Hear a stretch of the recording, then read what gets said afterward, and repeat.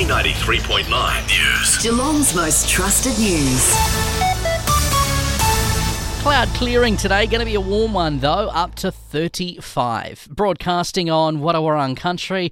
Hello, it's Louis with you from the newsroom. Port Arlington will host the Mussel Festival this weekend. It kicks off today. Committee member John Smith says it's been running for 16 years. Before COVID, it attracted anywhere between 20 and 30,000 people for a one-day festival at Port Arlington. One of three major events kicking off today. The second, Cottage by the Sea's annual fair, returning after a 2-year COVID hiatus.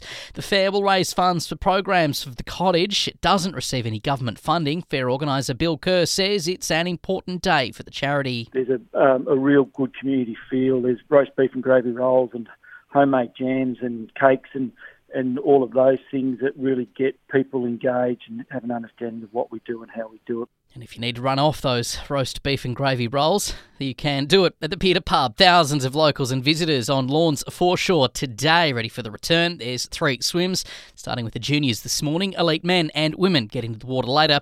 Organisers say it's the first in-person event to be held since the pandemic hit.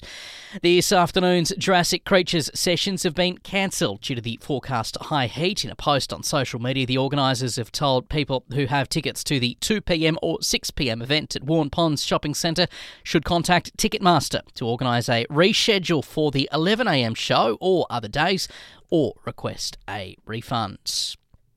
The pilot killed in last week's mid-air helicopter crash on the Gold Coast has been remembered as a family man and a larrikin. A funeral held for Ashley Jenkinson yesterday. His brother Miles says he was a great dad to his young toddler Caden. To say that fatherhood completed Ash would be an understatement. A federal Liberal MP is denying that he attended the New South Wales Premier's 21st birthday party. That was where Dominic Perrottet was photographed wearing a Nazi uniform. Channel 9's reporting federal backbencher Alex Hawke is in that photo, which shows the Premier in the uniform. Mr Hawke says he's known Mr Perrottet a long time, but cannot recall going to the party. I thought about it. I don't believe I was there, but I have been to other events of the Premier's. You know, there's the engagement party and a few things. I can remember those. So, yeah, but I don't think I was there. The Australian military will work more closely with Papua New Guinea once a new security treaty signed. Our Prime Minister Anthony Albanese is back in Australia after spending time with his counterpart James Marape in PNG. They've both agreed to sign the deal by June.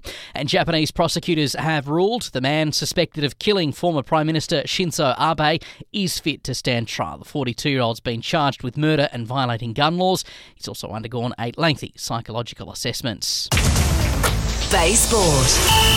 Nick Kyrgios has started off his Oz Open campaign with a win, defeating Novak Djokovic in a charity exhibition match. Kyrgios paying tribute to the former world number one. It's just so important to have him around. You know, obviously one of the greatest already left us, last year, Roger. And, I don't think we actually, knew how special these guys are to our sports. Every time Novak's around at these events, I want to beat him even though I can't at a Grand Slam. In other tennis action, Thanasi Kokkinakis going down in the semi of the Adelaide International 2 to Spaniard Roberto Bautista Agut 6-7, 6-3, 3-6 in the semi-final. Australia's off to a strong start in the Hockey World Cup, thrashing France 8-0.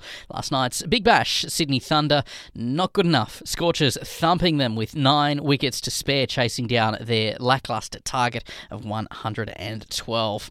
In the NBL, the Taipans too good for the Hawks, 89-94. All the news affecting Geelong and the Surf Coast is on bay939.com.au.